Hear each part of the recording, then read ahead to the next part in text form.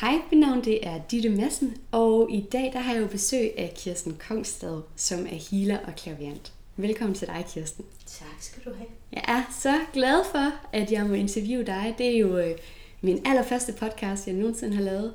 Ja. Så det er jo en stor gave at få lov til at må interviewe dig og have besøg af dig i dag. Jeg er så glad for at være med. Ja. Og jeg tænkte på, at jeg vil starte med at spørge, hvordan det sådan startede for dig med at være clairvoyant og healer. Jamen, det har faktisk været noget, der har været med faktisk hele livet. Mere eller mindre. Altså både som barn, men faktisk også har fulgt mig og har fyldt rigtig meget i mit voksenliv også. Der har været en årrække, hvor der har været lukket lidt ned for det. Men hvor jeg sådan lige så stille kunne mærke, at det begyndte at presse mere og mere på. Og så sker det forunderlige i det jo, at man så ligesom får tingene serveret sådan hen ad vejen, at mulighederne byder sig, og man springer på og får lukket mere op og får pakket mere ud og kommer i gang med det. Ja. Så det var altså en professionelt. Ja. Så du har egentlig altid vidst, at du var clairvoyant, også som barn? Jeg har altid kunne mærke ting, jeg har altid vidst mange ting, jeg har altid set ting. Sådan i min barndom, jeg har altid kunne sådan mærke, hvis der var nogle ting i spil andre steder, hos andre mennesker. Jeg har set ting, jeg har set afdøde som barn. Så det er egentlig noget, der har fulgt mig hele livet. Ja. Men hvordan, nu tænker jeg bare sådan, hvordan har det været at være barn og set afdøde, og har du godt vidst, at det var folk, som ikke var der, og hvad med i forhold til sådan din familie og sådan noget, var det noget, du kunne snakke med dem om, eller? Det har ikke altid været... Det har ikke altid... Til en vis grænse har jeg egentlig tænkt, at det var normalt, at det var sådan. Jeg har egentlig troet, at alle havde det sådan.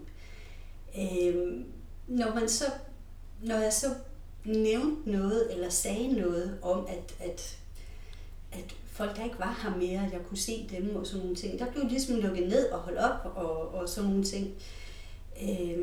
Så det har faktisk langt hen ad vejen været svært at gå med. Også fordi jeg mærkede så mange ting.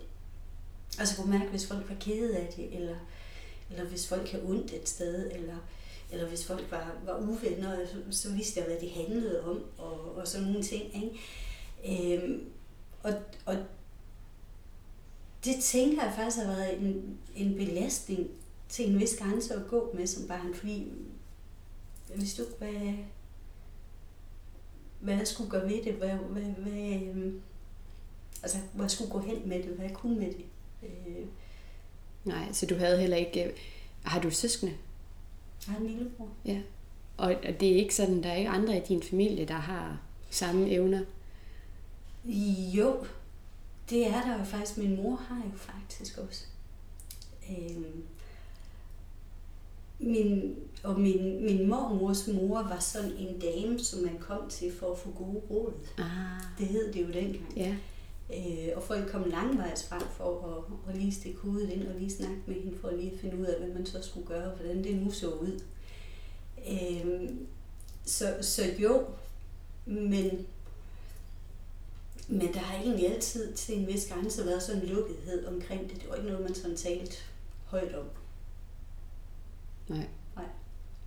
Og hvad med i skolen? Du har heller ikke haft nogle venner eller veninder, du har kunne snakke med? Nej. Sådan noget? Nej. Ikke jeg har gjort det i hvert fald. Nej. Men hvornår gik det op for dig, at du kunne se ting, andre ikke kunne se?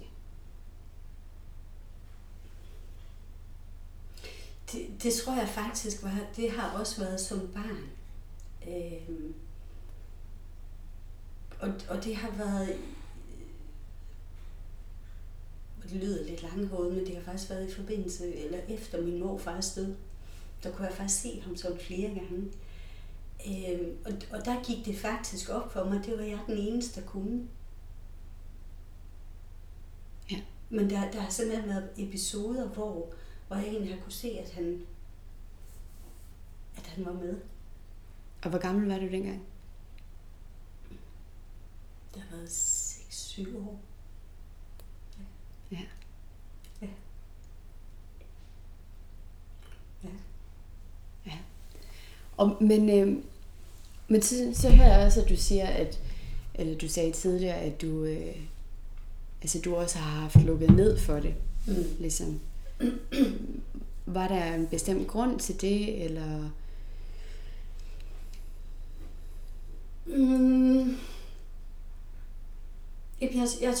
Jeg tror jo faktisk, at det er sådan den der grundholdning, som jeg egentlig har fået med som barn. Det var ikke noget, man talte om som sådan.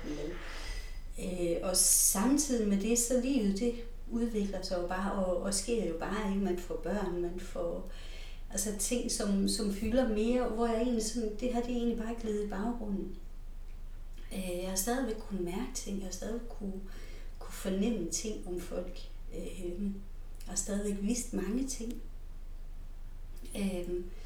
Men det var ikke noget, som egentlig fyldte i en periode.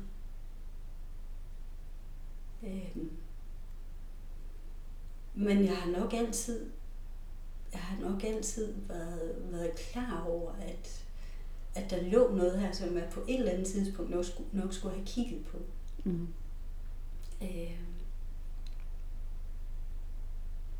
Og så sker det jo tit og ofte ganske naturligt. Ja. Det er jo sådan, når man er klar til det, så begynder man at dukke op for den del også. Så hvor gammel var du så, da du så begyndte at lukke op for det igen, og var det så allerede der, at du besluttede sig for, at det virkelig var den vej, du ville gå? Ja, og det er nok faktisk, hvad er det? Det er nok 10 år siden, 15 år siden, tror jeg. 10 år, ja. Og det var jo egentlig et ganske tilfældigt møde med Judy Rasmussen, hvor det bare var en halv time, og vi talte faktisk slet ikke rigtig sammen. Men hun kigger bare sådan på mig bagefter og siger, vi ses. Og jeg kendte hende ikke, og tænkte, gør vi det? Men så tror jeg, der gik et års tid, og hvor hun sådan begyndte egentlig lige så stille at dukke op, og egentlig fylde, uden jeg egentlig kunne forklare, hvorfor hun fyldte. Og tænkte, om det kunne da være spændende nok lige at prøve at lige google hende, ikke? Og så hun lige startede en clairvoyance-skole op, hvor hun lige startede, altså havde pladser på sit allerførste clairvoyance-hold, altså sin grunduddannelse. Og jeg tænkte, der bliver jeg nødt til lige på at ringe og snakke med hende. Tale med hende lige for at høre, hvad det er for noget. Ja. Men der vidste du godt for clairvoyance, hvad det var dengang? Ja, sådan basics vidste jeg, kendte jeg. Men ikke dybden af det, ikke de grundlæggende ting. Nej. Og lige i forhold til de lyttere, som sidder derude, som jo egentlig ikke ved, hvad clairvoyance er, kan du måske forklare det? Hvad er clairvoyance, og hvad sker der, når man kommer til en clairvoyant? Altså, hvad er clairvoyance? En clairvoyance er hvad sker der, når man kommer til en clairvoyant? Der bliver stillet ind på dig. Og det, der egentlig sker, er en hvad skal man sige, åndelig vejledning, der kommer til dig. Der er flere forskellige niveauer i clairvoyancen faktisk. Der er nogen, der sidder og læser din aura, hvor du egentlig ikke har din guider og vejleder med, men hvor man egentlig sidder og læser auraen i stedet for. Sådan kan man også gøre det. Der er flere forskellige måder at gøre det på. Eller også så kan man rykke den tak op og have sine guider med, og egentlig få vejledningen, og egentlig få den guidning, den vej igennem. Og det kan være om alt. Det kan være temaer, der ligger og blokerer dig fremadrettet i at udfolde dine potentialer bedst muligt. Det kan være mønstre, man skal have kigget på for at løfte sig selv. Det kan være guidning i, hvilken retning man skal gå i sit liv. Mest af alt, en clairvoyance er løften, og den er støttende. Og den skal stille en klient, det skal man huske at have med, skal stille sin klient bedst muligt fremadrettet. Ja. Men det er sjovt, fordi at inden at jeg mødte dig, der var jeg jo hunderad for at skulle snakke med en clairvoyant. Det var faktisk top 3 ting, jeg var allermest bange for her i verden. Det er der mange, der er. Ja, hvilket er jo egentlig meget ironisk, for her sidder jeg og interviewer dig i dag, og har jo selv brugt dig som clairvoyant så mange gange, simpelthen. Hvilket har været en fantastisk, kæmpestor hjælp for mit eget personlige vedkommende. Men er det ikke meget normalt, at der er mange, som er sådan lidt bange for det der med at snakke med en clairvoyant, fordi at hvad nu hvis de fortæller en om, hvornår man skal dø, eller de fortæller en eller anden negativt, man ikke har lyst til at få at vide? Jo, og det er jo netop sådan, når du skal arbejde med det felt, altså med inden for det her område generelt, så skal du egentlig have din etik og din moral på plads. Og det er så hamrende vigtigt.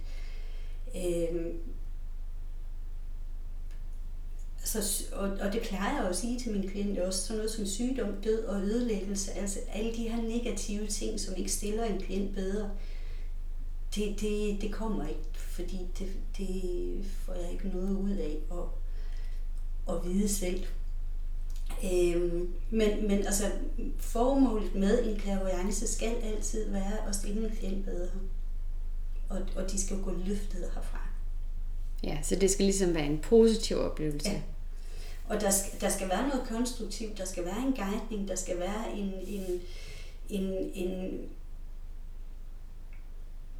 en vej ud, eller en vej videre, som kan være belyst. Så er det op til klienten selv, om man vælger, fordi man har altid det frie valg.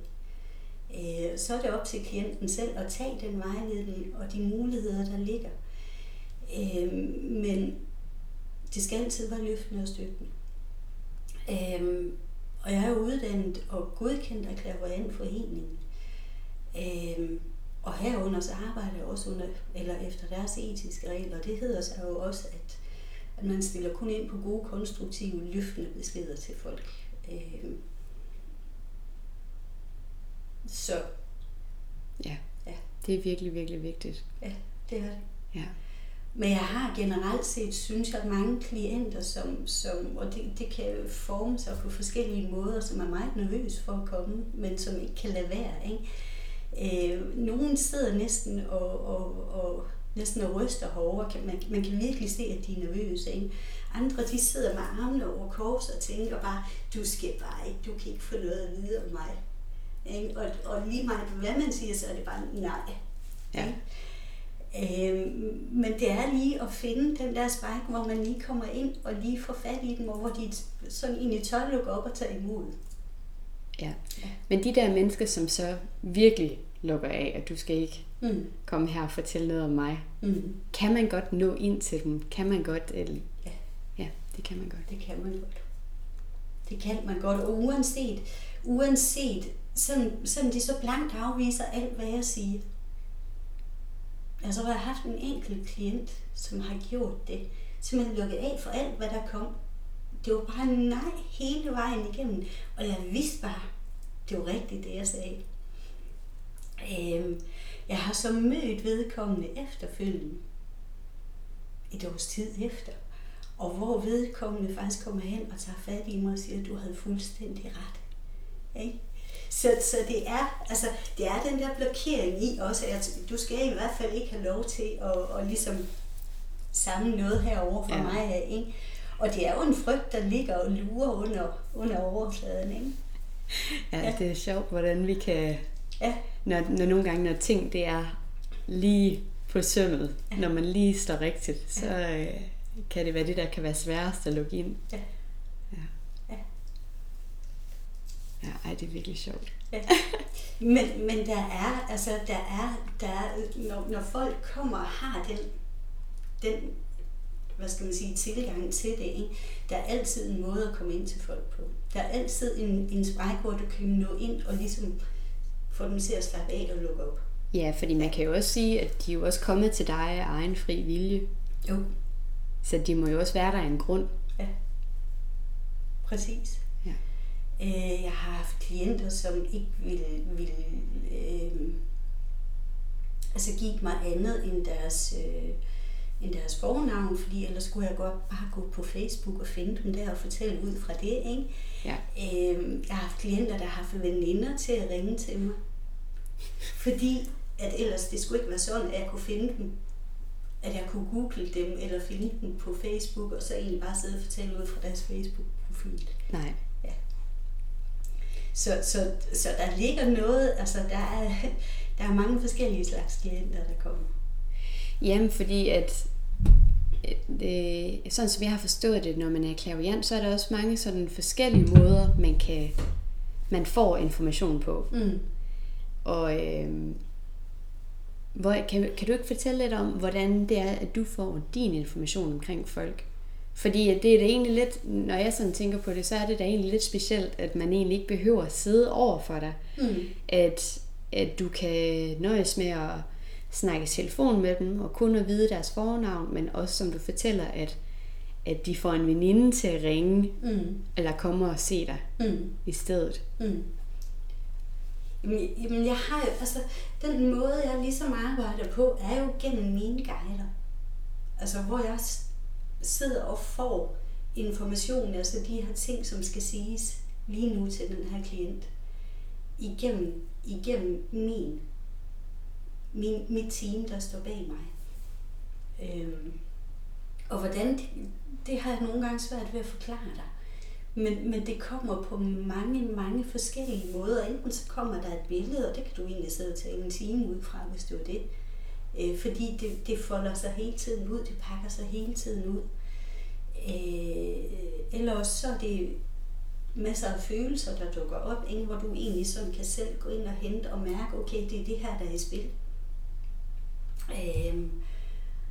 Og som jeg egentlig sagde til dig tidligere, så er det sidste års tid, der er jeg begyndt mange gange at vågne op med sange i mit hoved, som kører på repeat. Jeg er simpelthen nærmest en DJ til at stå og spille de her ting.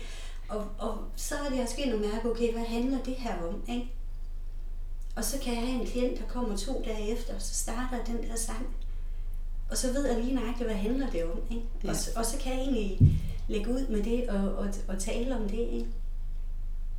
Så det er egentlig, det er forskelligt. Og der er hele tiden udvikling i den her måde, man får informationerne på. Ja, men er det sådan ligesom, ser du billeder, eller ja, nu kan jeg høre, du hører jo selvfølgelig noget, eller er det fordi, at når du nu siger, at dine guider hjælper dig med den her information,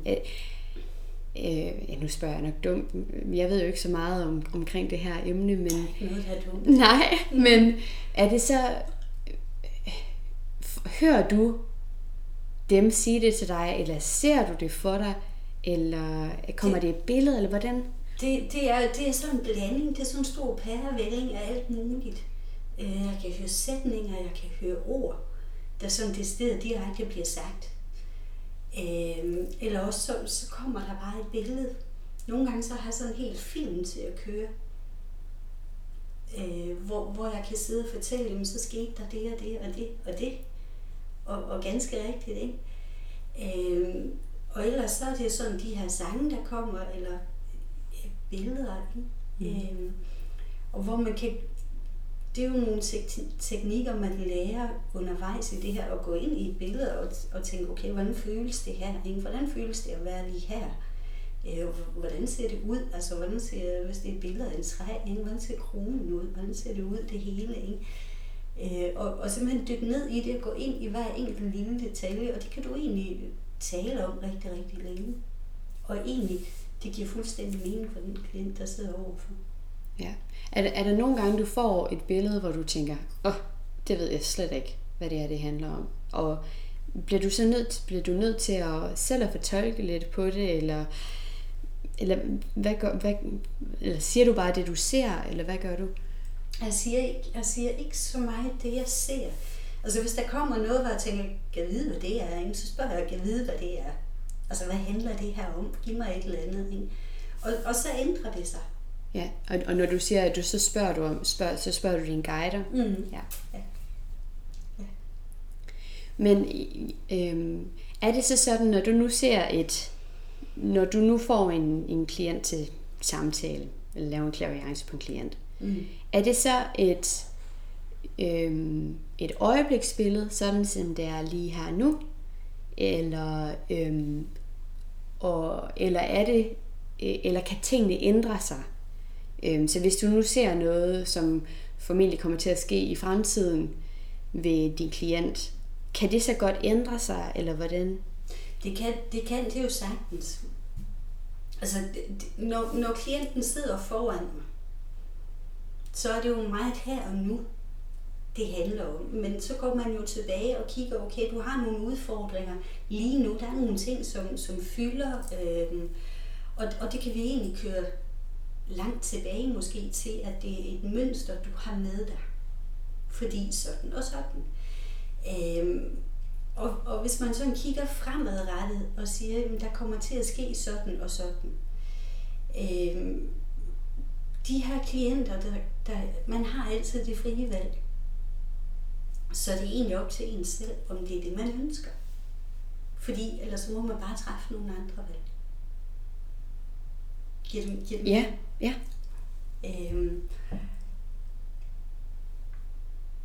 Fordi altså en clairvoyance er faktisk ikke absolut.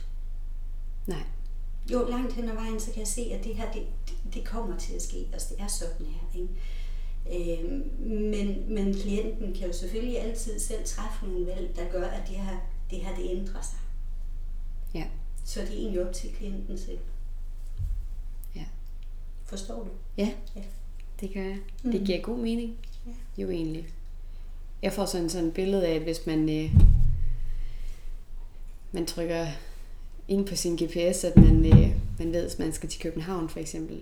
Så står der også, at så tager det måske omkring, hvis man nu kører en hastighed af 80 km, så tager det måske så lang tid at komme til København. Men man kan jo også vælge at bremse. Ja. Eller tage en lille omvej, ikke? Eller tage en omvej, eller speed op, og så kommer man derhen hurtigere. Ja. Men så, okay, så for lige at vende tilbage til, fordi jeg kunne så høre, at så gik du på, så snakkede du med hende, Judy Rasmussen. Ja. Og meldte mig egentlig til det første hold, hun havde.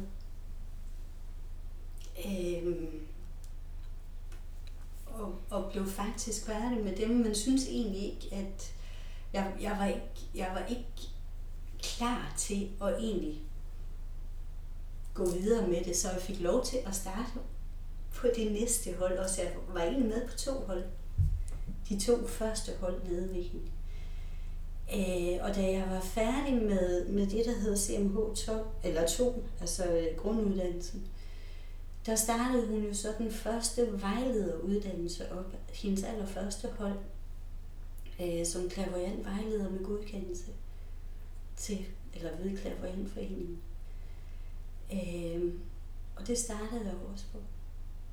Og hvad betyder det clairvoyant vejledning i forhold til, hvad er forskellen på de 2 ting så? Altså den her CMH grunduddannelse, det er både healing, det er afdøde kontakter, det er clairvoyance, og så er der en masse psykoterapi lagt i uddannelsen også. Fordi det er jo egentlig noget af det aller vigtigste inden for, når du skal arbejde med clairvoyance og medieskab generelt, at du egentlig har styr på dig selv. Du egentlig ved, hvordan har jeg det? Altså, og hvilke lag har jeg inde i mig? Hvad er der for nogle mekanismer? Hvad er der for nogle mønstre? Og hvilke temaer har jeg i spil? Fordi ellers så kunne jeg jo nemt sidde og køre en masse af mit eget ud på en klient, ikke? Og sige, jeg kan mærke, at du er sådan og sådan i dag. Og så i bund og grund, så er det egentlig mig selv, der har de her følelser. Så jeg bliver nødt til at kunne separere mig selv fra en klient. Så derfor i grunduddannelsen ligger der også en masse psykoterapi, hvor du ligesom lærer at få styr på din egen lag i din egen skorsten herinde, hvis man kan sige det sådan. Og vejlederuddannelsen, det er egentlig ren clairvoyance. Altså hvor det er træning, det er teknikker, det er træning igen. Så du bliver 100% skarp i netop den del. Ja. Og det er egentlig sådan lidt pudsigt, og det er egentlig sådan lidt påfaldende at tænke tilbage på, fordi på de her grunduddannelser, clairvoyance, jeg havde det som pesten, for at sige det pænt. No. Ikke? Fordi jeg skulle sidde og åbne munden og tænke nu, hvis jeg sagde noget forkert. Ikke? Ja. Jeg tænkte nu, hvis der var en anden, der sagde nej, hvad gjorde jeg så? Ikke? Altså, og der har vejlederuddannelsen virkelig flyttet noget, ikke? Fordi i dag, der kan jeg jo slet ikke lade være. Altså på healeruddannelsen, ikke? Der står hun og banker mig oven i hovedet og siger, at det er ikke en clairvoyance, vel? Så der skal jeg separere tingene. Ja. Men hvad så, fik I så en masse klienter ind til at lave clairvoyance på? Fordi I kunne vel ikke lave clairvoyance på hinanden, på de hold, der... Det var sådan en kombination af begge dele. Altså hun lavede sådan nogle minimesser, hvor hun tog folk ind udefra. Hvor vi så skulle sidde som på messe og lave 6 eller 7 clairvoyancer i løbet af en dag. Fordi det skal man jo også kunne. Og ellers i selve uddannelsesforløbet, så er det jo på hinanden, at vi sidder og træner. Og så har man så nogle træningsaftener, hvor man har en klient med hver, og så bytter man klienter, så man sidder med en ny hele tiden. Ja. Og for at kunne gå til eksamen ved Clairvoyantforeningen, så skal du have minimum 50 træningsklienter. 50 forskellige? Ja, som du skal kunne dokumentere.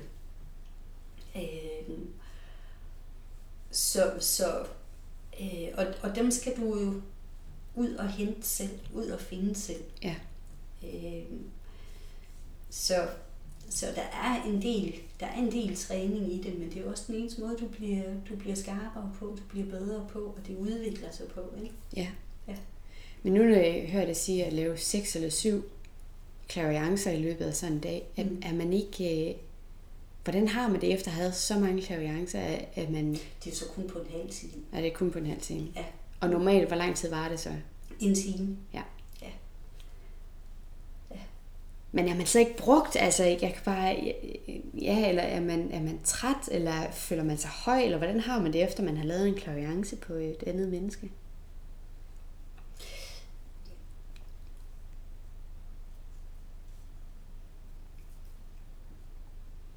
Jeg vil ikke sige, at jeg bliver træt. Fordi det gør jeg faktisk ikke. Jo, når jeg har siddet og lavet de her messe nogen, så kan man godt være brugt sidst på dagen. Efter en almindelig clairvoyance herhjemme, så har jeg det. Altså, der har jeg det godt. Selvfølgelig er der altid ting, der fylder. Selvfølgelig er der altid ting, man går og funderer over, om man, altså, om man nu fik sagt det hele, om der nu var, man fik det serveret, altså måden man siger tingene på. Jeg tror hele tiden, man skal huske at have den her vurdering med af sig selv. Så den er en del af det også, og det er egentlig det, jeg synes, der fylder mest efter en clairvoyance. Jeg er ikke træt. Nej. Som sådan. Nej.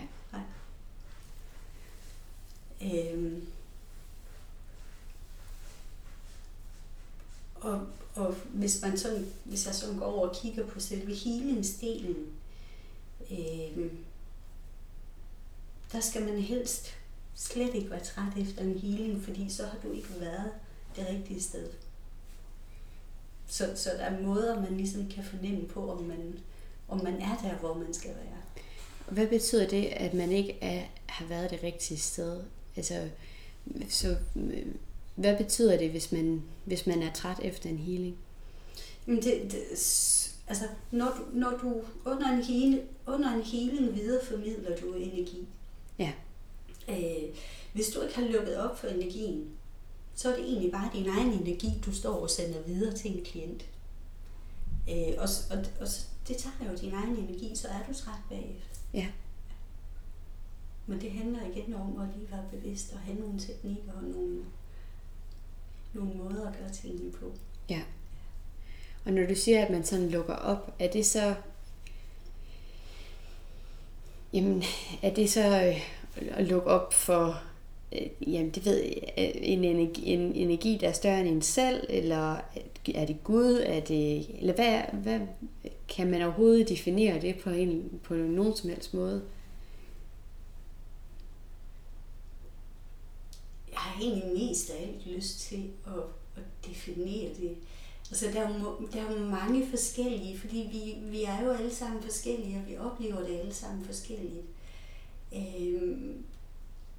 Mange har, og så er man jo inde i det her store spørgsmål, om der findes en Gud, eller om der ikke gør, og hvad er Gud i bund og grund, ikke? Jeg har egentlig lyst til at sige, at det handler om at åbne dit lys, som egentlig er den store, nogen kalder det Guds lys, ikke? Nogen kalder det kærlighedens lys. Og det er egentlig den, du skal have fat i.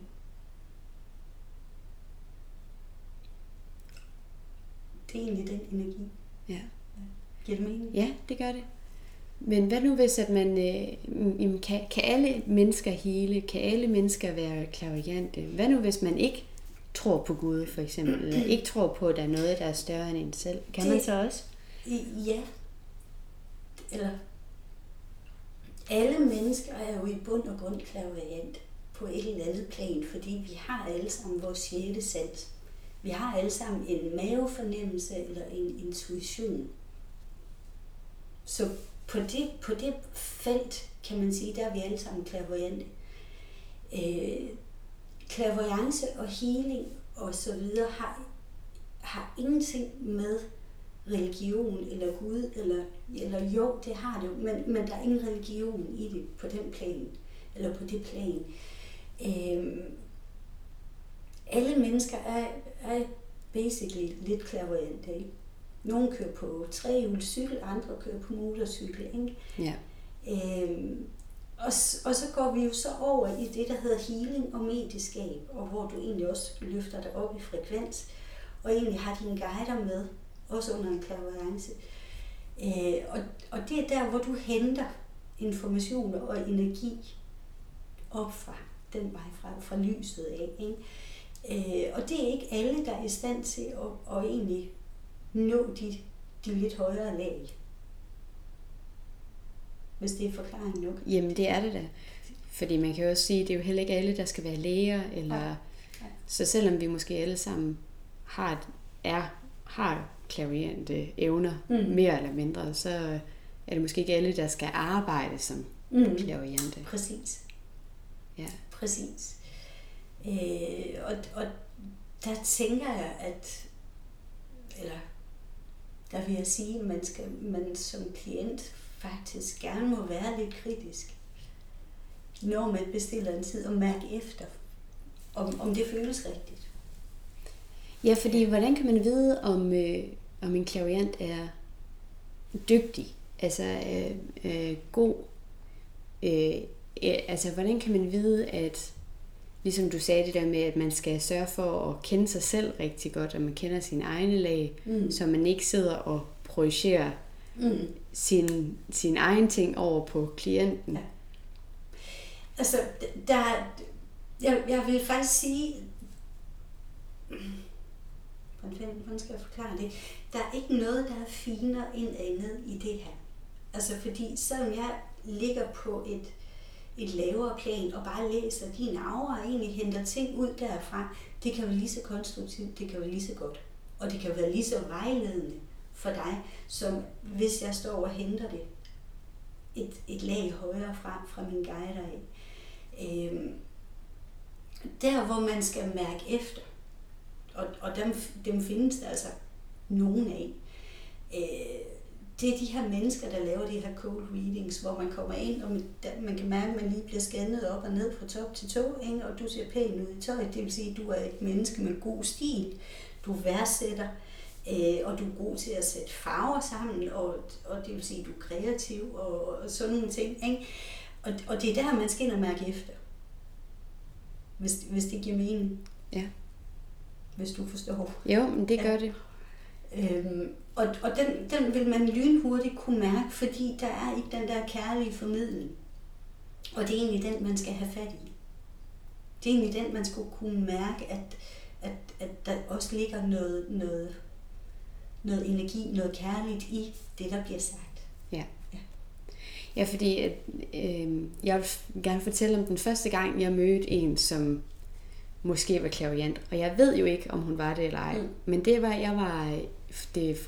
faktisk mange år siden. Jeg var i Florida og lå på stranden en dag for mig selv. Og så kommer der en kvinde hen til mig og siger, om hun ikke må læse min hånd.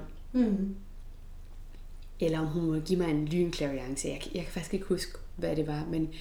Men jeg får så ikke rigtig hverken sagt ja tak eller nej tak. Men i hvert fald lige pludselig i løbet af 5 minutter, så har hun fortalt mig, at den kæreste, som jeg havde på daværende tidspunkt, ham skulle jeg skråt med det samme. Og så fortæller hun mig, hvor mange børn jeg får, og så fortalte hun mig, hvornår jeg skulle dø. Ja. Og så ville hun gerne lige have $10 bagefter. Ja, det er lige alle 3 minuser, ikke? Ja. Ja, jeg var så chokeret over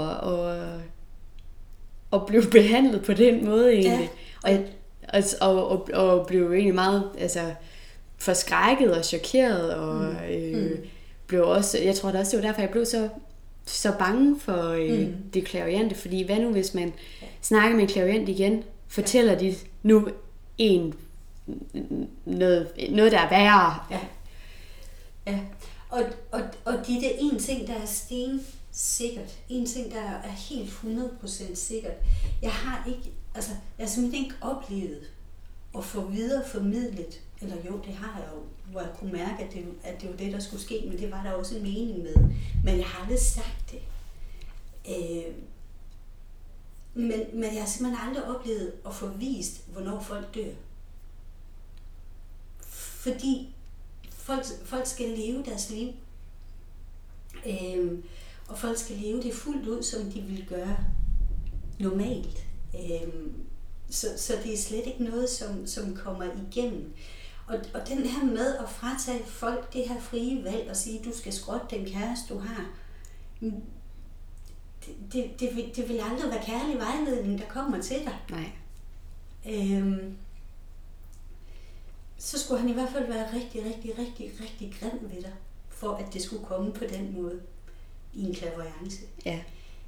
Og desuden så er der jo også, og det er jo ud fra de her etiske regler, man arbejder efter, du stiller jo ikke ind på folk uden at få lov.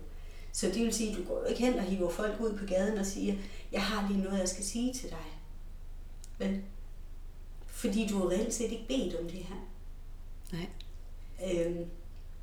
Men kan det ikke godt nogle gange, hvad nu hvis du, som du siger, hvis du nu går på gaden, og du lige pludselig får noget information omkring en eller anden person, som er virkelig, virkelig, virkelig vigtig. Kan det ikke godt nogle gange være svært, ikke eller man står og snakker med en person, eller man har mødt en person, eller første gang man er til fest, eller et eller andet, og man får et eller andet ind omkring vedkommende, som måske kunne være helt vildt brugbart for den. Så tror jeg, altså i sådan en situation, så vil jeg også sige det. Så vil jeg sige, altså jeg kan mærke, der er et eller andet, må jeg sige det til dig? Vil du have et, altså jeg vil altid spørge først. Jeg vil ikke bare gå hen og sige, må jeg lige give dig en clairvoyance her, vel? Men altså, jo, står jeg og taler med nogen, og har, eller er til fest med nogen, eller et eller andet, ikke, så kunne jeg da måske godt finde på at sige, jeg kan mærke, der er et eller andet, må jeg sige det? Vil du have det? Ja. Og så har folk et valg, de kan sige ja eller nej. Og det vil være helt fint, når de så siger nej også. Ja. Men nu tænker jeg meget sådan på, sådan, når man sådan er for eksempel til en fest, og vi kender jo alle sammen det der med, når man er til fest, så spørger folk jo altid, og hvad laver du så? Ja. Hvad så? Fortæller du så folk, at du er clairvoyant, og at du er healer, og at du er medium, du kan se afdøde mennesker? Ikke så specifikt. Nej, det er måske også meget specifikt. Ja, ikke så specifikt. Men inden for de sidste, hvad skal man sige, 4-5 år, der er jeg faktisk begyndt at sige, at jeg har klienter også. Ja. Og det er jo sådan den der proces med at begynde at stå ved sig selv. Ja. Og turde stille sig helt ud på scenen og sige, det er det her, jeg er, ikke? Ja, for man kunne måske forestille sig, det ved jeg jo ikke, om det er sådan noget, du har oplevet, men at der måske er nogen, som kan synes, at det er lidt specielt, at man måske er clairvoyant eller er healer, og hvad nu det for noget. Og vi bor jo også her i Vestjylland, du og jeg, jo i Holstebro. Eller er folk meget åbne omkring det? Og generelt set, så synes jeg faktisk, at folk bliver mere og mere åbne omkring det. Altså, og det er egentlig...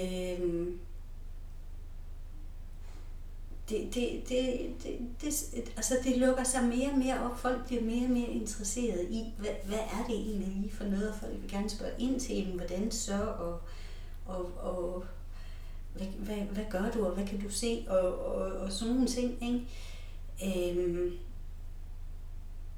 Og du skal egentlig ikke ret langt tilbage før, så var der sådan noget mere lukket, og nogen kunne faktisk finde på at gå, når man sagde, at det var det her, jeg lavede, ikke?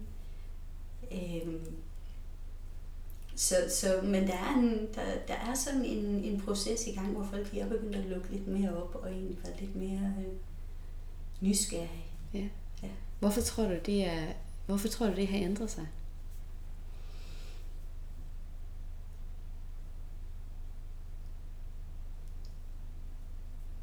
Jamen, det er jo egentlig et godt spørgsmål, Ditte. Det er jo egentlig et rigtig godt spørgsmål. Jeg tror faktisk, at hvis jeg skal være helt ærlig, så tror jeg faktisk, at folk begynder at lukke mere og mere op for deres eget, altså ind til sig selv. Altså folk, der sker noget i mennesker. Der er sådan en udvikling i gang med, at man vil egentlig gerne ind og have fat i lidt mere de bløde sider af sig selv. Og det er sådan en fornemmelse, jeg har. Det er, hvad jeg sådan synes, jeg ser på de mennesker, der kommer her, ikke?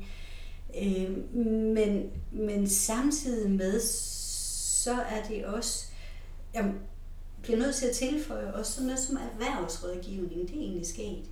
Men der er flere og flere erhvervsfolk, som faktisk også henvender sig og egentlig gerne vil lige have et tjek og lige sådan finde ud af, vil det være godt, hvis jeg laver de her tiltag i min virksomhed, for eksempel. Ikke?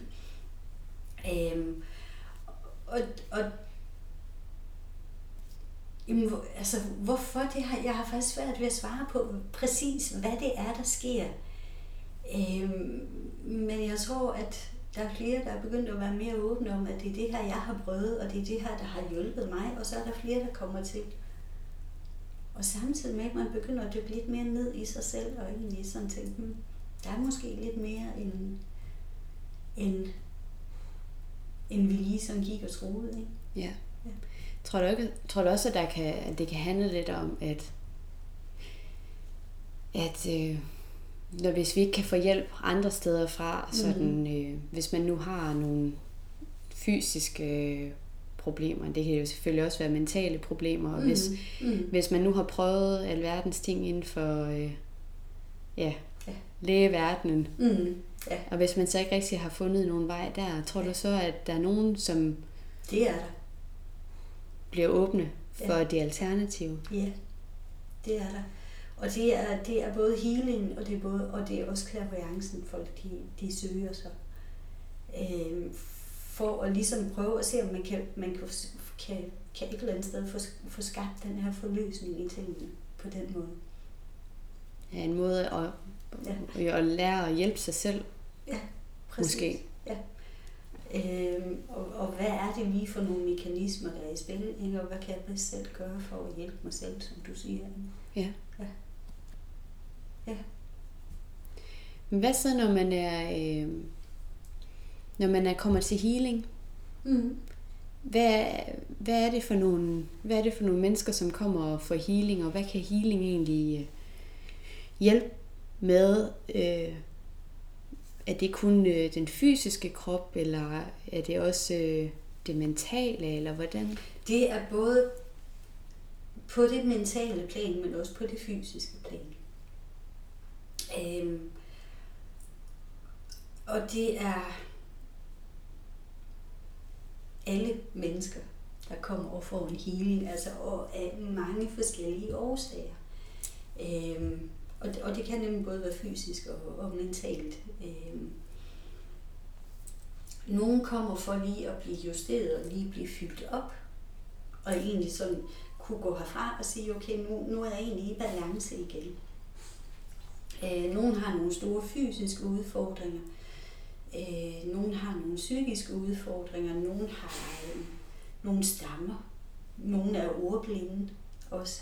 De prøver også at komme til healing. Normalt siger man, at en healing burde være nok. Men ligger der mange ting, og det er jo på det følelsesmæssige plan, så kan man godt lave et forløb, hvor du siger sådan ned og egentlig, hvor du har klienten med få skrællet alle de der lag af. Og når du kommer ned i det på det følelsesmæssige plan, så sker der altså også noget fysisk for mange mennesker. Fordi de ting, de hænger bare sammen. Ja, det går jo hånd i hånd. Ja, det gør det. Jamen, fordi nu har jeg jo snakket med nogle forskellige, som har prøvet healing, og der er nogen, de mærker bare, de mærker det meget fysisk, og de kan også nærmest se, hvad det er, healeren jo egentlig gør. Ja. Og så er der andre, de mærker ingenting. Mange sover. Og det er egentlig... Undskyld. Det er okay. Det er egentlig for mig som healer egentlig en rigtig god indikator på, okay, så kører vi. Altså nu er der gang i det, ikke? Fordi folk de falder simpelthen i søvn. Men som du siger, mange mærker rigtig mange ting. Mange ser meget og bliver egentlig selv taget med ind i nogle episoder eller billeder eller et eller andet, som har en betydning for dem på et eller andet plan. Nogle oplever, at de begynder at ligge og grine under en healing, og det er faktisk fuldstændig normalt. Nogle græder jo, og græder rigtig, rigtig meget. Det er også normalt, fordi der er forløsning i gang. Det er sjovt, fordi at jeg har jo fået en healing af dig før, og nogle gange, så har jeg oplevet, midt i en healing, så har jeg bare fået sådan en hosteanfald, og begynder bare at hoste helt vildt. Og det er sjovt, så begynder vi at snakke om det her i healing her, jeg kan bare mærke, at der er bare et eller andet, der sidder nede i min hals. Men det er jo det er sjovt, hvordan og faktisk siden jeg har haft healing med dig, så nogle gange, når jeg har mediteret, så kan jeg også lige pludselig, når jeg vågner op fra, når jeg kommer tilbage, så er det som om, at det er som om, der er et eller andet, der skal hostes ud på en eller anden måde. At det er sjovt, hvordan at vi så... tror du, det er halschakret, der er der? Ja, som, det er det så. Der er et eller andet med. Det er det ja. Ja, men det er bare sjovt, hvordan at det er så forskelligt for folk. Ja. Nogen og så har du været inde og have fat i det, der hedder traumehealing. Nogle, de begynder faktisk ikke at ryste. Og det er jo så dit nervesystem, der reagerer. Ikke?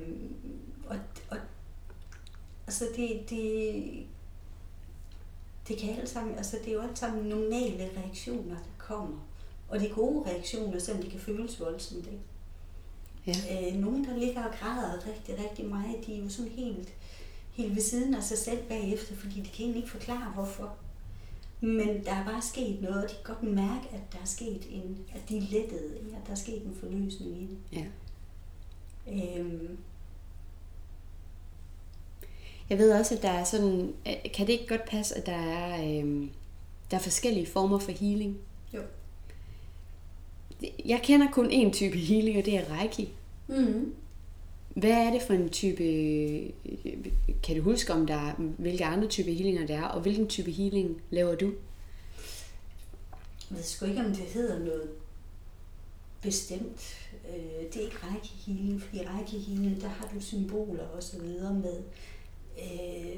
Og det har jeg ikke. Men altså, der er altså, jamen jeg ved ikke, hvad man skal kalde det healing, som vi har lavet. Det hedder healing, og sådan er det. Ja. Men der er jo mange typer af det. Der er mange forskellige metoder, vi kan bruge. Der er sådan noget som psykisk kirurgi, hvor du kan gå ind og rette op på nogle ting. Der er traumehealing, hvor du kan på flere forskellige måder enten have din klient med, altså hvor du taler med din klient, imens du er inde og har fat i nogle ting, der er sket. Der er englehealing. Der er mange forskellige typer. Og det er egentlig først, når klienten ligger på briksen, egentlig ved, hvad jeg skal gøre. Altså hvad det er, der skal ske. Nogle gange så kan jeg have et udgangspunkt, der hedder, okay, jeg laver en chakra healing inden, fordi så retter jeg op på hele systemet, og retter op på klienten og skaber balance og så videre, ikke? Og så sker der bare 500 andre ting, ikke? Hvor jeg bare tænker, så er det vi gør. Ikke? Ja. Fordi det er egentlig det, der har været meningen så. Ikke? Så der sker mange ting. Sådan en altså det er ikke en bestemt form for healing, men det er bare healing. Ja. Og er det, får du også hjælp af dine guider, når det er, at du healer her, eller er det bare dig selv? Nej, det er også, altså der har vi egentlig sådan et helt healer-team, der er med. Altså sådan et helt team af, og det kan egentlig være mange forskellige. Her i weekenden, der fandt jeg ud af, da Judy, der lå på briksen, hun sagde, at du er klar over, at du har sådan også med sådan en australsk en, der står med nogle, og egentlig healer sammen med os, ikke? Så det er egentlig, altså, og der er læger, og der kan være alle mulige forskellige med indover, og hvor man kan mærke nogen og se nogen og tænke, det ved jeg ikke, men du gør det, du skal, så bare fortsæt, ikke? Men det er simpelthen et helt team, som du har med dig. Så man har, hvordan får man sådan et team, og jeg kan høre, at er der udskiftning i teamet, eller har du nogen, som bare altid er der?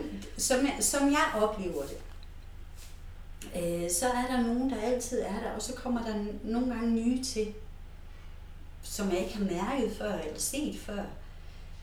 Men så tænker jeg, så handler det lige om den her klient, at vedkommende der så lige kan hjælpe med det, eller gøre et eller andet her, ikke?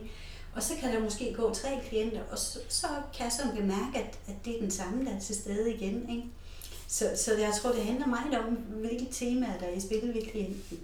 Og så er der sådan de her faste guider, som egentlig kommer og er med, fordi at du på et eller andet plan højere op har lavet en aftale med dem for 100 år siden om, at du skal være healer i det her liv, ikke?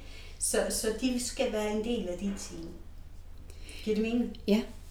Men altså, guider, kan det også være engle? Eller hvad er en guide?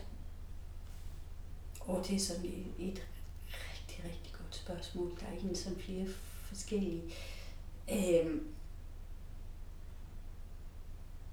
Vi har alle sammen en skytsengel.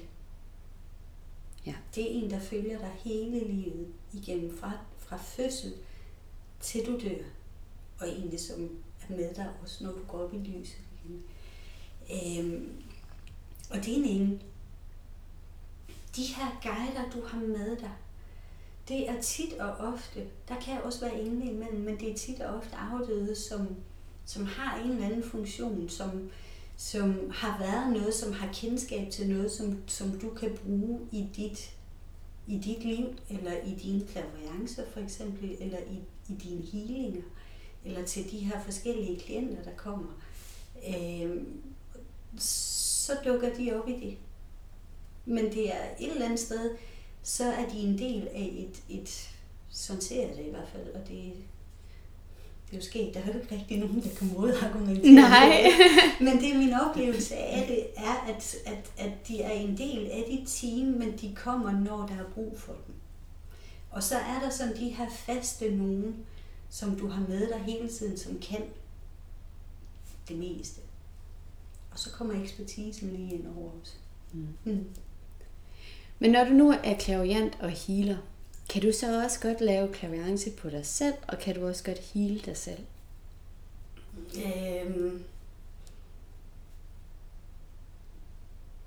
Det er jo sket, fordi når det er ens selv, og det er jo fordi, man er følelsesramt i mange ting. Ikke? Så er det svært at sondre i sin egen følelse, og samtidig skal se klart i den. Ikke? Så clairvoyance på sig selv, det er egentlig enormt svært at lave. Ikke? Dog så har jeg i hvert fald min hvad skal man sige, intuition. Der er ting, jeg kan mærke, som jeg bare ved. Og jeg kan ikke argumentere for det, jeg ved det bare. Og der er ting, jeg kan mærke, jeg har skuldet eller skal gøre, og jeg kan ikke sige, hvorfor jeg ved det bare. Og så gør jeg det bare, og så folder det sig ud, at det hele det falder på plads, eller et eller andet. Ikke? Men sådan decideret at sidde og lave clairvoyance på sig selv, det er faktisk enormt svært, fordi du er egentlig styret til en vis grænse af dine egne følelser. Og dem skal du kunne sortere fra i din clairvoyance på dig selv, og det er faktisk ret svært. Ja. Giver det mening? Det gør det da, fordi at det handler vel også meget om at lytte til sin egen intuition, og om ting det kommer ud af kærlighed, eller om det kommer ud af frygt. Ja. Og hvad er det egentlig lige der, altså hvad er det lige, hvor er du lige henne sådan rent menneskeligt, ikke? Fordi alle mennesker har jo et ego. Ja. Ikke? Og det er egentlig dårligt at have det i. Og når du laver clairvoyance og så videre, så er det faktisk godt at have et ego også. Men det skal være det gode ego. Der hvor du har kærligheden med, hvor du arbejder fra hjertet af. Ikke? Og der skal du huske, hvis du skal prøve at sidde og lave clairvoyance på dig selv, jeg kan faktisk ikke, det tror jeg ikke. Fordi, hvad er det så, der taler? Er det mit dårlige ego, eller er det det gode ego, eller hvad er det lige, ikke? Og hvad er det lige, jeg mærker? Er det noget, jeg selv mærker, eller er det noget, jeg reelt set mærker, eller er det mine egne følelser, eller hvordan, ikke? Og så er der jo bare den her intuition, den har jeg på plads, den ved jeg godt, hvordan jeg skal bruge. Og healing, der kan du egentlig, altså, jo, du kan godt lave selvhealing på nogle planer, altså den her med at hente noget kærlighed og tilføre til dig selv og til din krop for eksempel. Det kan man faktisk godt. Men den clairvoyante del er faktisk svær. Ja. Ja. Ringer du så nogle gange til dine clairvoyante kollegaer? Ja. For at få lidt vejledning? Ja. Det gør jeg. Altså, og det er faktisk både nogle enkelte stykker, jeg har uddannet sammen med, men så Julie også, som jeg arbejder sammen med, som egentlig også, hende kan jeg også godt finde på at ringe til og sige, gider du ikke lige prøve at mærke ind i det og det? Ja. Ja, for sådan er det jo. Det er jo det der ordsprog, man kan ikke se skoven for bare træer. Når man lige er midt i det hele, så kan det godt være svært sådan lige at... Jo. Hvilken vej man skal gå, og... Ja, og hvad vil være rigtigt, ikke? Ja. Og når du så står i centret af dine egne følelser, ikke? Og der kan være ting, du bare rigtig gerne vil, men synes bare ikke, du kommer videre med det, og hvad er det så lige, jeg skal gøre, ikke? Altså, det er faktisk svært at gøre på sig selv. Ja. Jeg tror, det var jeg tror det var Oprah Winfrey, som sagde, jeg hørte engang, hun sagde, at når hun ikke vidste, hvad det var, hun skulle vælge, hvis der nu var noget, hun sådan skulle vælge imellem, så stiller hun altid sig selv det samme spørgsmål, og det er, if fear wasn't present, what would I choose? Ja. Så hvis frygt ikke var til stede, hvad vil jeg så vælge? Ja. Ja. Og det synes jeg, der hjælper mig helt vildt meget. Og den er faktisk også rigtig, rigtig fantastisk. Fordi frygt er jo faktisk til stede i rigtig, rigtig mange ting. Mennesker vi er forfærdeligt bange for at fejle. Ja. Hvorfor tror du, vi er det?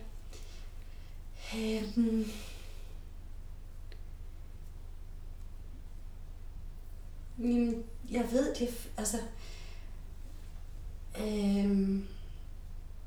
det kan der være mange årsager til.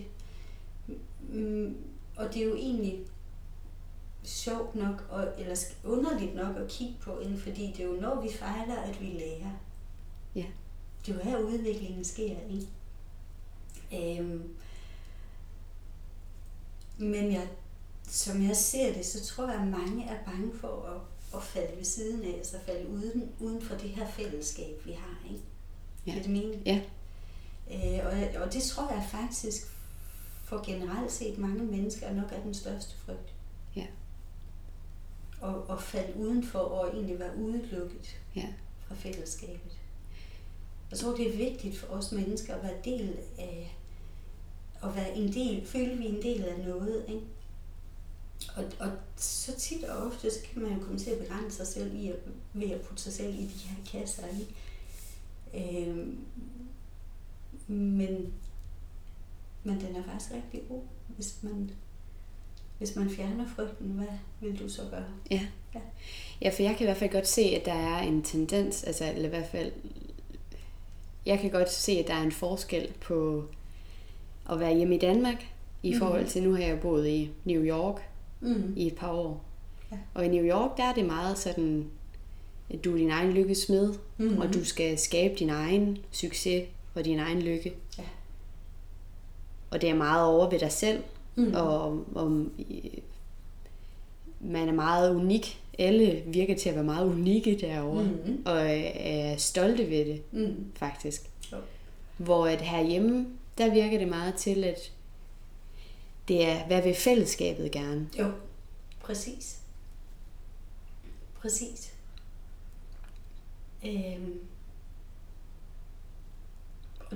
Og det er også, altså det er også det indtryk, jeg har her. Altså, så hellere egentlig langt hen og hen lægge låg på nogle sider eller nogle ting i dig selv, for at følge det her fællesskab.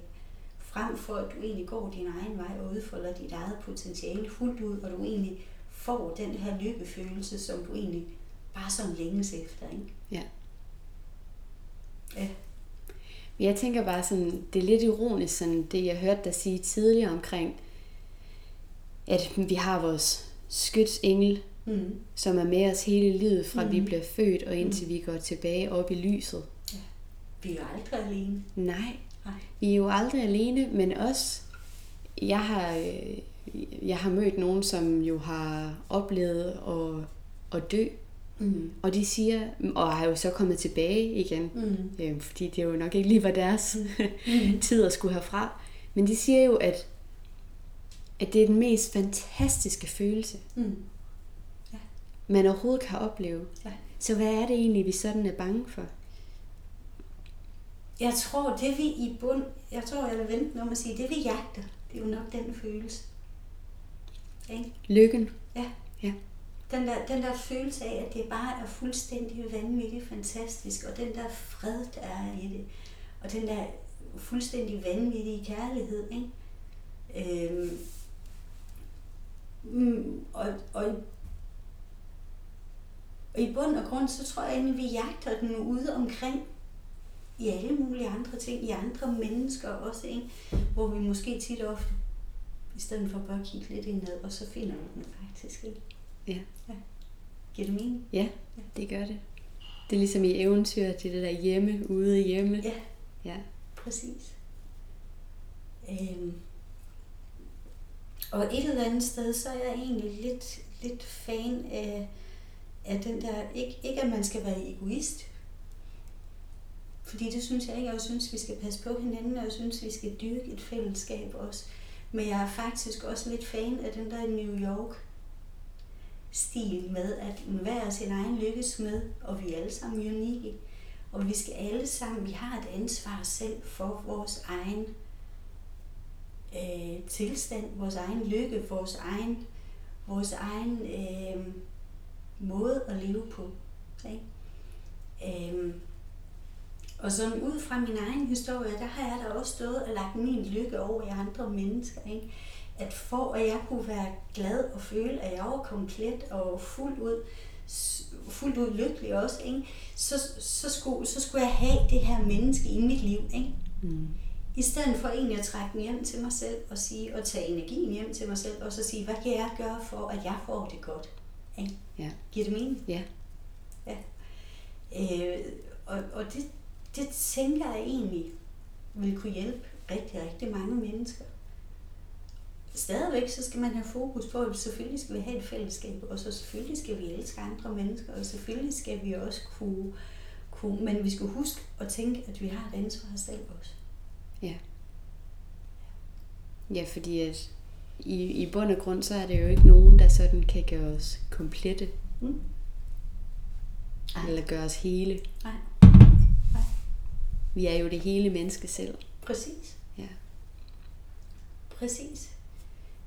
Men der er mange, og det er jo også, hvad jeg kan se, når jeg har klienter. Ikke? Der er jo mange, som har en mand eller en partner, og man kan også, altså, og det er ikke det, jeg siger, men man kan godt have det her kærlighedsforhold, hvor det er, man føler sig amputeret, hvis man er fra hinanden. Det er ikke det, jeg siger. Men mange har tendensen til, at der skal være det her vi, for enhver pris. Ikke? Og så er det egentlig ligegyldigt, om man så går kål på sig selv. På mange planer. Ikke?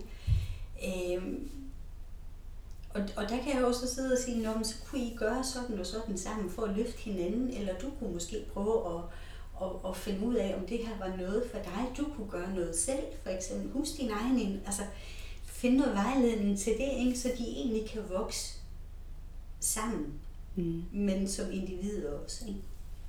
Det er lidt ligesom, hvis man tager 2 søjler og lægger et bræt eller en tung plade henover, så står de også mest stabil, hvis de står fra hinanden. Mm-hmm. Ja. Frem for hvis de stod helt op og ned af hinanden. Ja. Og de kan bære langt mere, hvis de står med afstand. Ikke? Ja. Mm. Det er ret interessant. Nu tænker jeg sådan på, at folk, som har været sammen i mange år, jeg synes også, det er så sjovt, at når folk de spørger sådan, hvordan har du det? Mm. Altså det tit, så spørger man, hvordan har I det? Ja. Hvordan har I det? Ja. Det er ikke sådan, man tager udgangspunkt i det menneske, der sidder over. Nej, det er begge to. Det er begge to, ja. Ja. Det er egentlig lidt pudsigt. Ja. Og der kan man jo sige, at det kan jo også være meget, altså kærlighed er jo også helt fantastisk, og at det er jo også dejligt, at man kan have den følelse af, at man er et team, og man er sammen om ting. Man er sammen om ting, og man kan også godt føle, at man er en enhed, ikke? Altså et med hinanden. Ikke? Og det er jo fuldstændig vanvittigt fantastisk, fordi det er jo på et eller andet plan det ultimative. Man skal bare huske, at man er et individ selv. Ja. Ikke?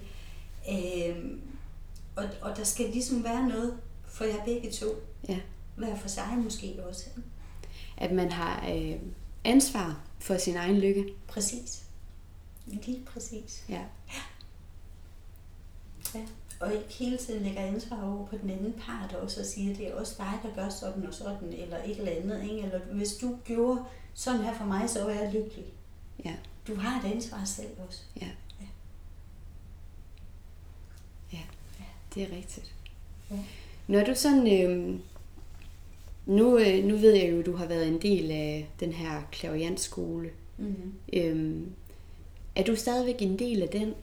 Eller... Det er blevet igen. Det er blevet igen. Ja. Ja.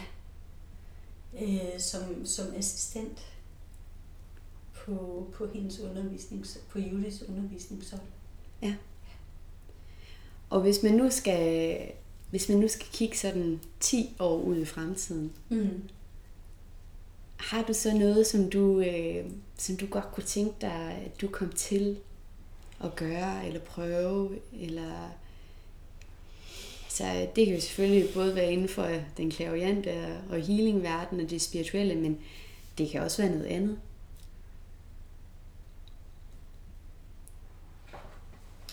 Der er jo egentlig mange ting, som jeg faktisk gerne vil. Vigtigst af alt, og jeg tænker også, det er den, jeg stadigvæk søger, også i det her med at være assistent, ikke? Hele tiden at have noget udvikling i de ting, der er, ikke? Fordi jeg lærer jo stadigvæk. Og det tænker jeg, det skal man i hvert fald inden for den her del, både med healing og med clairvoyance og med medieskab, der skal man huske, eller der lærer man altid. Altså vi er aldrig færdige med at lære. Og i de her undervisningssituationer, der dukker stadigvæk ting op, hvor jeg tænker, wow, sådan har jeg aldrig set det før. Ikke? Så det aller vigtigste, det tænker jeg faktisk, det er, eller det jeg ønsker mig allermest, det er den her udvikling i tingene. Og så tænker jeg, så kommer der nogle ting og nogle oplevelser og så videre. Selvfølgelig på sigt ville jeg ønske, og kunne jeg godt tænke mig at komme til at leve fuldt ud af at lave det her. Ja. Altså clairvoyance og healing, altså medieskab. Ja. Kunne du nogensinde forestille dig, at du kom til at undervise andre i at lære at blive clairvoyant og healer? Jeg tror, den ligger på et eller andet plan. At det bliver en del af den rejse, jeg er på, at det skal. Jeg så ligesom jeg er ude og sondere og mærke efter og lære, hvordan man gør. Ikke? Men jeg tror, det kommer. Men sådan specifikt noget på tegnebrættet, det har jeg ikke. Men jeg tror, det dukker op på et eller andet tidspunkt. Ja. Jeg tror, du kunne være en helt fantastisk lærer. Tak. Og det er jo sket sådan en, som Julie siger, Kirsten, du kommer til at undervise os. Ja. Og det er jo noget af det, jeg ikke selv kan sondre i, hvad er det lige, jeg kommer til. Altså det kan jeg jo ikke selv se, vel. Men hun siger, det kommer du til, og du kommer til at køre selvstændigt med det. Og noget af det, jeg synes, der er så fantastisk ved dig, Kirsten, det er, at lige så snart, at man kommer ind og ser dig, og man får det der fantastiske varme knus, man føler sig bare så tryg. Mm-hmm. Og det tror jeg egentlig også, at hvis man skal være en god underviser, jeg kunne bare godt forestille mig, at de der undervisere, som de fleste mennesker jo er rigtig, rigtig glade for, det er også dem, som de føler sig trygge ved. Mm, lige præcis. Og jeg kunne også godt forestille mig, at som du sagde der i starten, da du skulle lære at udvikle dine clairvoyante evner, at du var så bange for at sige noget forkert. Mm-hmm. Fordi hvad nu, hvis man sagde noget, som ikke var rigtigt? Ja. Og der kunne jeg da godt forestille mig, at der skal jo være en eller anden form for trust. Altså man skal føle sig tryg, og at man ikke siger noget forkert nødvendigvis, selvom det måske er helt ude i hampen, det man får sagt. Mm-hmm.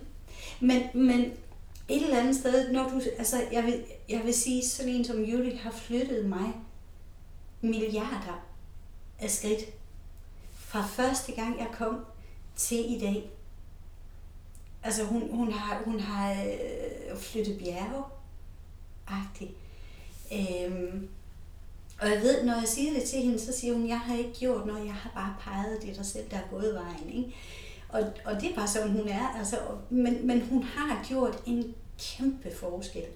Og noget af det, der er helt sådan specielt ved hende, det er hendes rummelighed, og netop den her varme, hun har, at du føler dig tryg, og du har tillid til hende. og du bliver rummet i alle de her processer, der er i gang. Fordi når du går i gang med uddannelsen, så er du inde og have fat i din egen lag, og der sker altså nogle processer i det, ikke?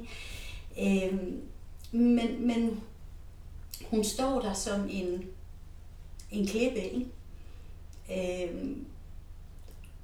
Og jeg tror sgu, hvis det ikke havde været for hende, så var jeg ikke kommet her til i dag, som jeg var. Nej. Men hvem ved, det kan jo også være, at du kan være den samme støtte for mange andre mennesker i fremtiden også. Det vil jeg håbe. Ja. Jamen, det er jeg helt sikker på. Mm. Nu her til sidst, så tænkte jeg, at jeg ville spørge dig om du... Nu har vi jo sådan snakket om det der med lykke og ens egen lykkesmed og sådan noget. Mm. Kan du tænke tilbage på et øjeblik i dit liv, hvor du bare følte, at det hele det bare fuldstændig gik op i en højere enhed? Et øjeblik, hvor du bare følte dig så glad og så lykkelig? Jeg vil faktisk sige, at der har jo været en del af de der øjeblikke. Altså de her virkelig store øjeblikke, hvor du bare bliver altså ramt på alle plan, ikke? Og det er jo både, når man har fået børn, ikke? Det er jo både, når man har været til eksamen, ikke? Og det kan egentlig være de små ting, der lykkedes også, ikke? Altså det behøver ikke at være de helt kæmpe store ting, vel? Det kan bare være de små ting, der egentlig kan få de her følelser i spil, hvor man bare tænker, og faktisk også noget af det, man skal huske at have med, faktisk også når det går andre godt, ikke? Ja. Jeg var assistent til eksamen på det sidste vejlederhold, som jo de lige har haft til eksamen med Clairvoyantforeningen. Og der var en af dem, da hun fik sin karakter, det var simpelthen den der kæmpe forløsning. Også inde i mig, ikke? Hvor jeg faktisk både grinede og egentlig græd på samme tid, så glad blev jeg egentlig over det, ikke? Ja. Og det skal man huske også at kunne have de øjeblikke for andres skyld, tænker jeg. Det er i hvert fald noget af det, som er vigtigt for mig i hvert fald. Ja, man kan glæde sig på hinandens vegne. Mm-hmm. Præcis. Ja. Og der kunne jeg også forestille mig, at det kan det måske også være noget af det, der er så fedt ved at være clairvoyant og healer, at det er det der med, at man kan, at når man virkelig kan mærke, at man har hjulpet et andet menneske, og at man kan se, hvor meget bedre de har fået det. Mm-hmm. Ja. Det er faktisk noget af det, der giver mig aller mest, ikke? Fordi og jeg tænker, i det her, der bliver man nødt til selv og egentlig være lidt kritisk efter en clairvoyance, ikke? Man bliver nødt til lige at mærke efter, gav jeg det med, der skulle, fik jeg sagt det, der skulle siges, ikke? Gav jeg det hele med, og hvordan fik jeg det formuleret, og så videre, ikke? Men når du så møder folk bagefter, og de så kommer og siger, Kirsten, du har virkelig flyttet noget inde i mig, ikke? Det er bare den bedste følelse, fordi så har jeg jo gjort en forskel, ikke? Ja. Så har jeg jo hjulpet de her mennesker, ikke? Og det er jo egentlig det, jeg er her for, ikke? Ja. Jeg tror du egentlig også, at vi alle sammen, jo selvfølgelig så er det jo godt, at man skaber sin egen lykke, og man går efter det i livet, som man gerne vil have, man har drømme og mål. Men jeg tror det også, at vi alle sammen har et behov for at føle, at man er en del af noget, der er større end en selv, at man bidrager med noget til at gøre, at jorden er et bedre sted at være. Jo. Og i bund og grund, Ditte, så den der følelse af, at man bidrager med noget, som det er jo i bund og grund kærlighed, ikke? Ja. Det er jo egentlig vigtigt, at kærligheden eksisterer også mellem os som mennesker på alle planer, ikke? Der er i hvert fald ingen tvivl om, at du er noget af en jordengel her, så jeg er simpelthen så glad for, at jeg kunne få lov til at interviewe dig her i dag, Kirsten. Tusind tak, fordi at... Tak for, at du ville. Tak for, at jeg måtte være med. Ja, det måtte du i hvert fald. Det er en kæmpe ære. at snakke med dig her i dag. I lige måde, Ditte. Så jeg vil sige tusind tak for i dag, og tak fordi, at I lyttede med derude. Og så må I jo endelig lytte med i næste uge, hvor jeg får besøg af en ny, fantastisk og spændende gæst. Kan I have en rigtig, rigtig god dag. Hej hej. Og hvis du nu sidder derhjemme og tænker, at du rigtig godt kunne tænke dig at få en clairvoyance eller healing session med Kirsten, så kan du kontakte hende på telefonnummeret 31 17 77 44, eller så kan du sende hende en mail på kongstad3, som i tretallet, @hotmail.com. Jeg kan i hvert fald varmt anbefale hende, og jeg ved, at hun har hjulpet så mange mennesker. Tusind tak for nu. Kan du have en rigtig god dag.